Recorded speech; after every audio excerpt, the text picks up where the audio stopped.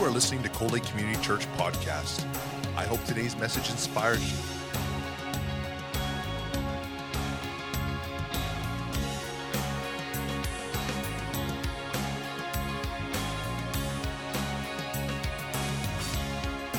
Cold Lake Community Church, a place where families come together.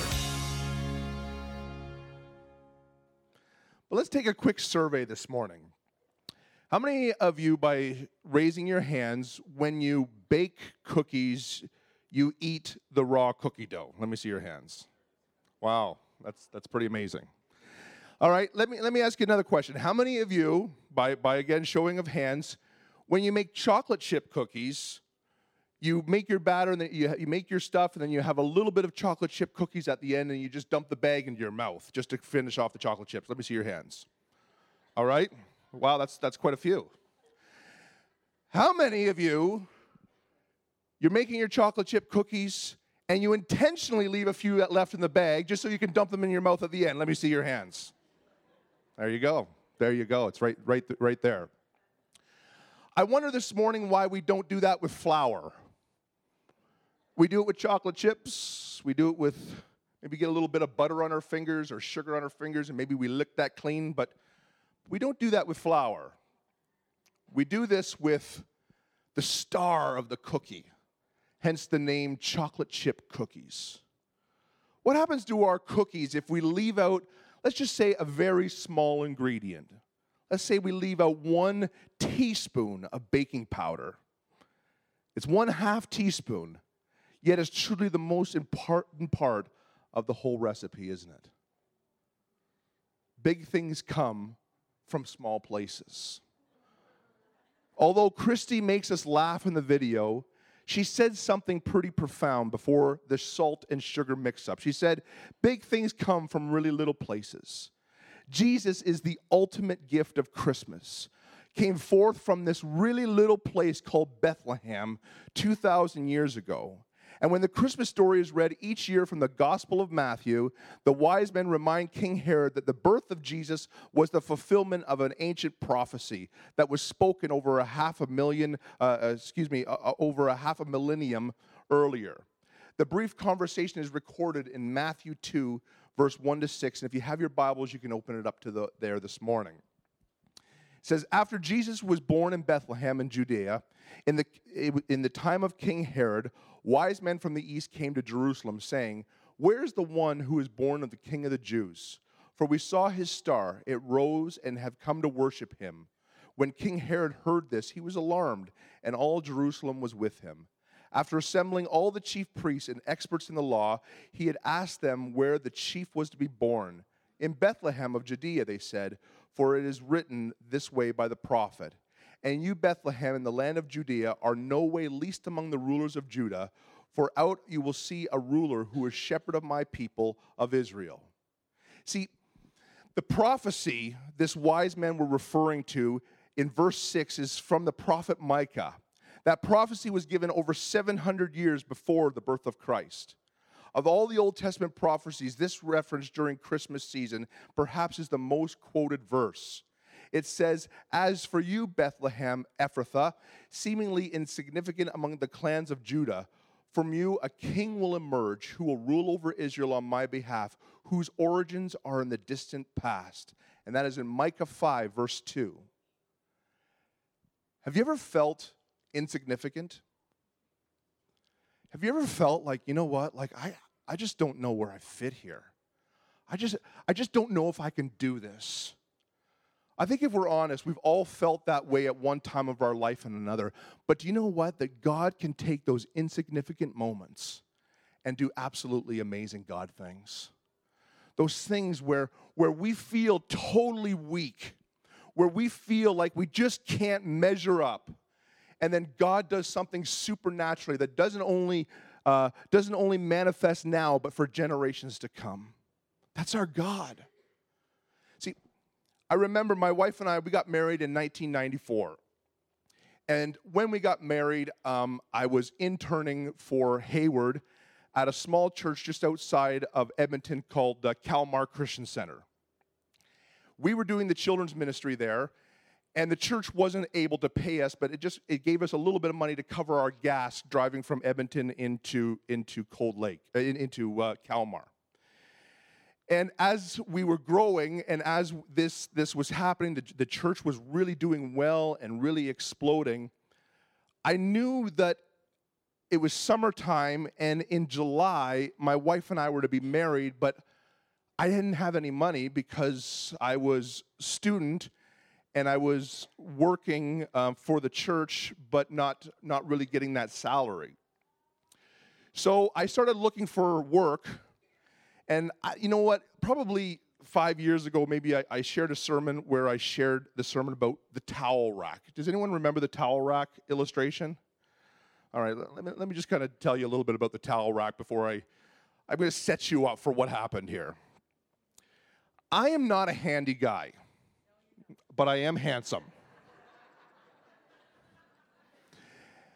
And my wife simply said to me, honey, can you do me a favor and hang this towel rack in the bathroom? Easy job.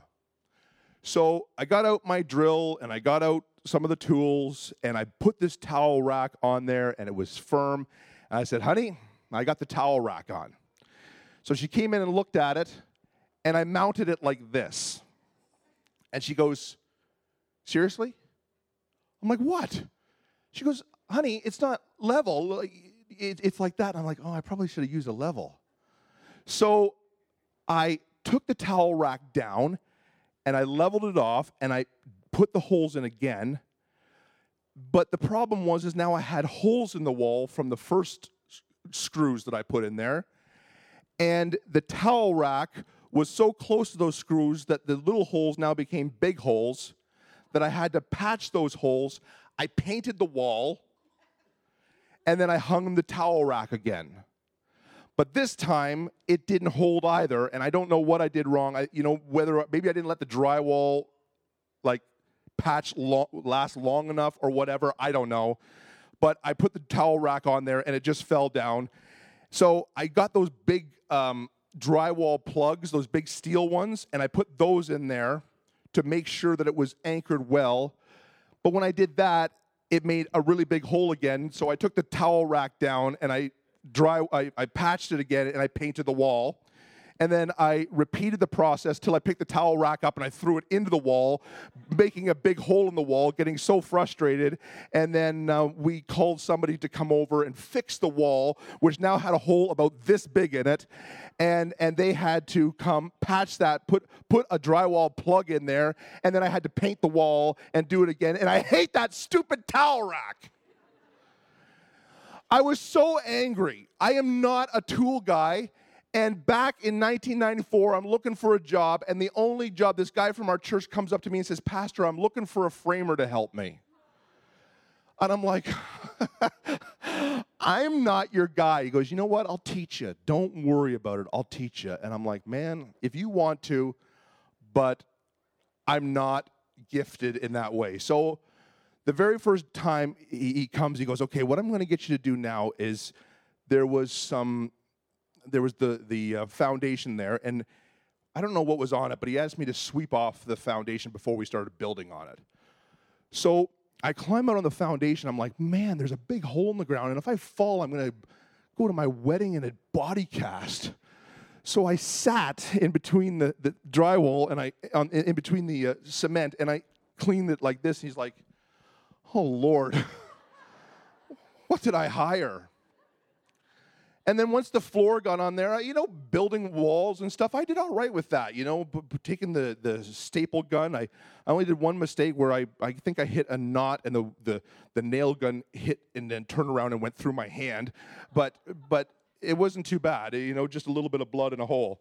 But as I was doing that, the bottom floor comes up. And do you know what framers have to walk across those 2x4s to put the next level up? So he's like, come on up here with me. And I'm like, didn't you see I had problems on the ground floor? And you want me, I'm not going up there. He's like, you have to come up here. I'm like, I'm not doing it. He's like, you have to come up. And I'm like, okay. So I'm just around there, and it was awful. It just was so bad. I'm like, you know what? You can fire me if you want. I know we go to the same church, but I deserve to be fired. Fire me. He's like, no, you're doing great. After that house, we did one house, and after that house, he went out of business. And I knew it was my fault. It had to be my fault, and it just didn't work out. But I felt insignificant. And I love telling that story for our people, because if ever there's something that needs to be done around your house, you know not to call me. And when we feel insignificant, when we feel like we just don't measure up. You take a look at Matt this morning, and public speaking is often on people's top 10 fear lists, to speak in front of people. And I know that was so uncomfortable for him, and I really do honor you, Matt, to allow yourself to be stretched, and you did so well. Because it's easy for us to say no when we feel insignificant. It's easy for us just to say, you know what, that's not my thing. But when we say yes, we open up the door for Holy Spirit to do great things through our weaknesses. I'm sure we've all felt like that at one time or another. You don't dress the part. You don't live in the right area code. You have a hard time fitting in. Your friends say, why don't you get out of Cold Lake? Seriously. God wants you to know that He's got plans for you, and He has a destiny, not just for you, but for future generations. God is a generational thinking God. You know what? God wants to bless your kids and your kids' kids, and He's going to do that through small things in your life. But all we need to do is say, God, use me, Lord. Lord, help me not to be, no, I'm not going to do that. No, forget it. No. But we open ourselves up to Holy Spirit and say, Holy Spirit, I'm a yes guy. And whatever you want to accomplish, Lord, let me surrender my will to yours. I'm going to show you a quick little story here this morning of Ruth and Boaz, and show how this insignificant lady became part of the recipe for the Messiah. See, there was a girl named Ruth, and she was a Moabite woman, and a Moabite woman were enemies of the Lord. And she married Naomi's son. And Naomi's sons and Naomi's husband died, and now they were both widows, and Naomi had 2 daughter-in-laws, and she said to them, look, I'm old. I'm not going to have any more children, so go back to your lands, do your own thing, find a husband, get remarried, enjoy your life, because I'm a loser. And you guys hanging out with me is just, we're going to be widows and we're poor, and it's just not going to work out. And one daughter-in-law took her up on it. She went back to her land, but not Ruth. Ruth actually clung to her and says, you know what? I want to be with you so bad. Please don't send me away. My God will become your God. I will do everything that you say. Please let me be with you. So they were poor, and the Bible says that they would cleave wheat from the corners of the field, because back then it was law to leave the corners for the poor, and that the owners could harvest everything else, and they would cleave from there, and then they would also follow the workers, and whatever was left on the ground, they would pick up to be able to make their own bread. And as that happened, the landowner's name was Boaz. And Boaz sees Ruth out in the field, and he thinks, nice. She's a hottie. And I want to know her a little bit better. And Ruth says, you know what? I like him too. And she goes back to Naomi. And Naomi, the mother-in-law, gives her lessons, teaches her how to win over a man. That's pretty awesome. Mother-in-laws. Effie teaches me so much. It's great. And And as that happens, it works, and the two of them get married, and now they're not wanting anymore because she's married a wealthy man who has land, and they have a baby, and the baby's name is Obed. Now let's pick it up from there. Not only was Ruth finally blessed with a son, but also Naomi was blessed with a grandson that she longed to hold. He represented the ongoing of her family name and the lineage, redemption at last, what joy filled her heart. And you can read about that in Ruth chapter 4. Ruth became King David's great-grandmother, which made Naomi his great-great-grandmother. And through the ages, the little town of Bethlehem also became known as the city of David. See, a village woman said to Naomi, "May the Lord be praised because he's left you without a guardian today. May he become famous in Israel. He will encourage you and provide for you when you are old, for your daughter-in-law who loves you has given him birth. She is better to you than 7 sons." Naomi took the child and placed him on her lap. She became his caregiver. The neighbor woman named him, saying, "A son has been born to Naomi." They named him Obed, who became the father of Jesse, and Jesse was the father of David. And David, as you go down the line, becomes part of the lineage of the Messiah. God takes small things and all of a sudden births a Messiah, brings forth a Redeemer. And God can do the exact same thing in our families and in our lives. David's father was situated at the location of the birth of Jesus centuries later to shepherds watching their flocks out in the fields at night. Luke 2:11 says, "Today your Savior is born in the city of David. He is Christ the Lord." In Matthew 1:5-6, just before the birth of Jesus is told in Matthew's gospel, the writer thought it appropriate to remember the lineage of the Savior of the Messiah of Christ, who came to rescue and redeem the world. It's only fitting that the two of his ancestors who met during the barley harvest would be part of an ongoing gift during that giving that would lead to the birth of Jesus, who would later refer himself to in John 6:35, the bread of life. Isn't that awesome? We have a gift in Jesus. The smallest things can change the world. One man giving lunch leftovers to a girl who was poor began a marriage that would lead to King David, to Joseph, and to Jesus. One small baby in a basket discovered by Pharaoh's daughter would lead to the rescue of God's children. Sometimes small things, perhaps even insignificant things that you do will not only affect your life personally, but affect generations of people. Grandkids, your great-grandkids, who knows what God can do with one small step of faith? I'm going to ask Ray Cowell to come and share a story this morning. Thank you, Pastor Lance. I love sharing stories. I love testimony because they're ours. They belong to us and God, our testimony with him. People can challenge God's word. They can challenge those things, but they can never challenge the walk that you have with God. And that's what I want to share with you today was a testimony about something really small that ended up becoming so great and large. You see, I grew up in Winnipeg to a single mom, and my dad never knew me. He was never there when I was born. He was never around. And my mom, if some of you here have met her, she was here for last week for a Christmas party I had.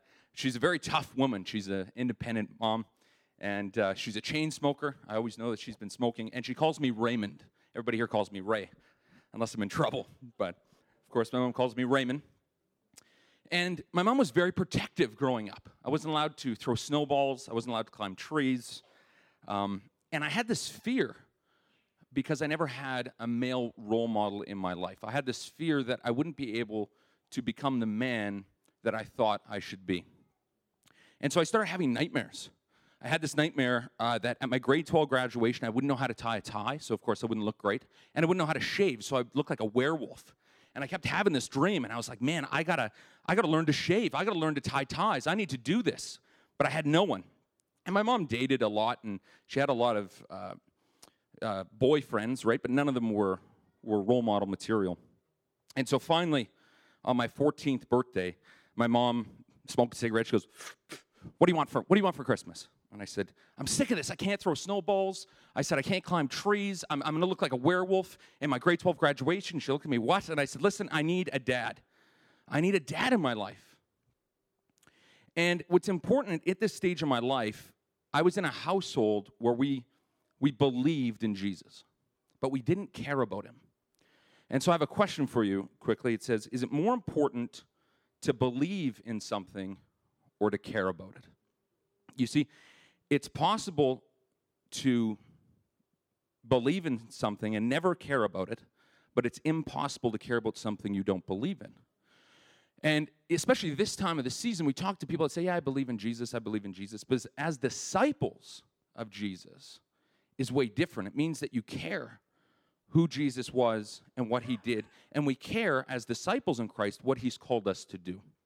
And so at the stage of my life, I went to church on Christmas with my grandmother, and I lived in a household that never prayed but believed in Jesus. But our eternal Father that we share knew that it was important for me to have a relationship with him that I cared about. And so what the Lord started to do, very, very small, was pursue me in a way where I could go from a believing Christian to a caring Christian. And so 20 years ago this week, my mom answered what I wanted for Christmas when I said I want a father. She said, why don't you phone him? And I don't know if it was Christmas Eve or it was the eve of Christmas Eve. I don't know. It was this week. And I picked up the phone and I dialed the number. And it's so insignificant at the time, that phone call, not knowing where it was going to go, where it would lead. But he answered. And I said, hi, is Ray Scaife there? And he said, this is he. Who's speaking? And it was quiet. And I said, this is your son. And it was so quiet for so long. And I was 14, and I said, you want to go for a cup of coffee? I didn't even drink coffee. And he went, yeah. And we went to a Robin's Donuts, so good, and we had coffee. And during my 14-year absence in my biological father's life, he'd become a passionate follower of Jesus Christ.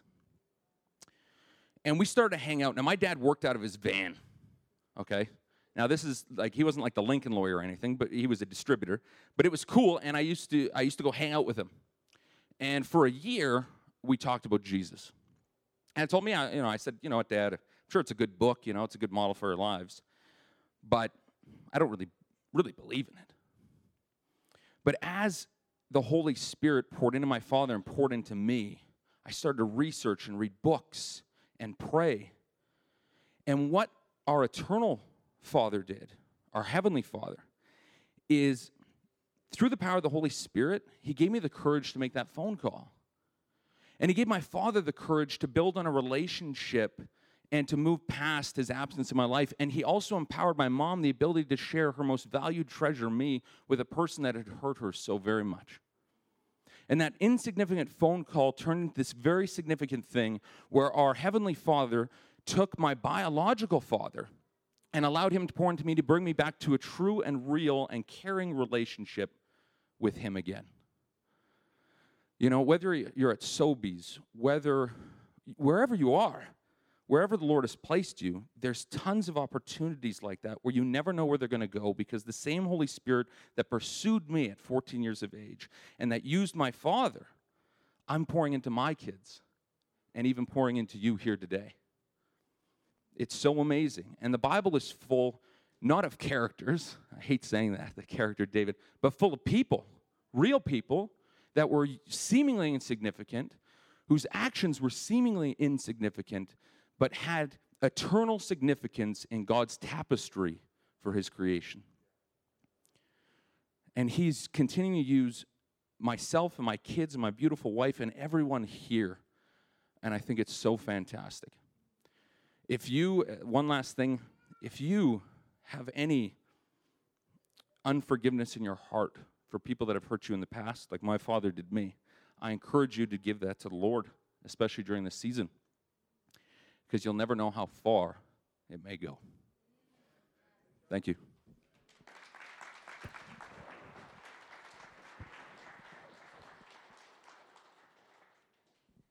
Thanks, Ray.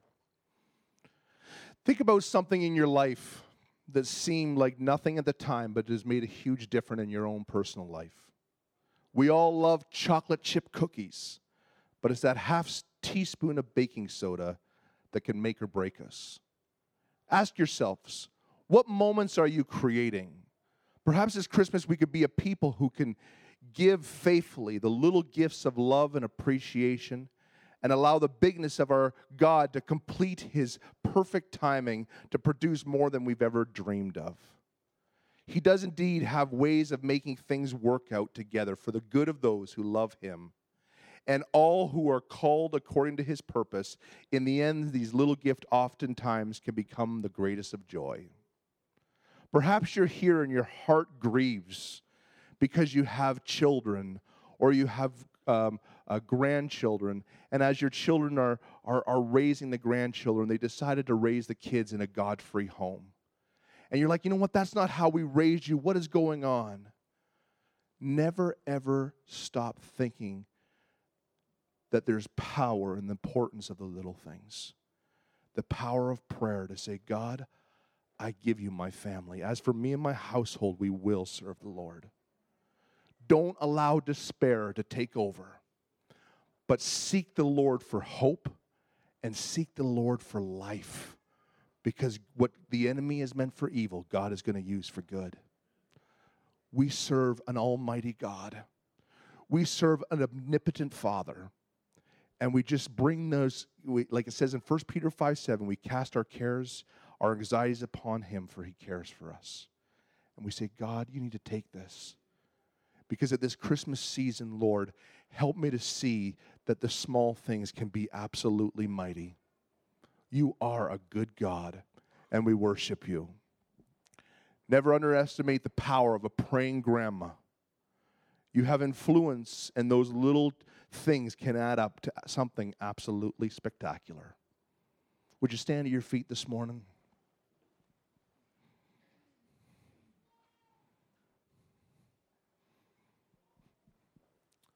Just want to open up the altars as Ernie starts to lead us into the place of worship. And as Ernie starts to lead, maybe you're here and you do have bitterness in your heart. And it's like, man, you know what? This has bothered me for years. And Holy Spirit is hovering over this place right now, just saying, would you give that to me? Because I want to make you a better person. I want to bring life to your heart. And I need you to say, Dad, will you take this? Maybe you're here and Christmas is difficult because you know what? You are in that place where it just seems like you're being bombarded. You have situations that just seem like they can't change. Never underestimate the power of prayer. And we keep knocking and knocking and knocking. For our God is a good God.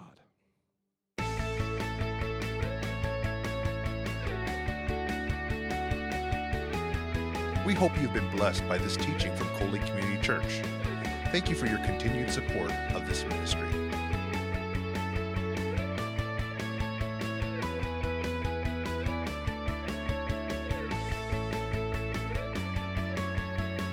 Cold Lake Community Church, a place where families come together.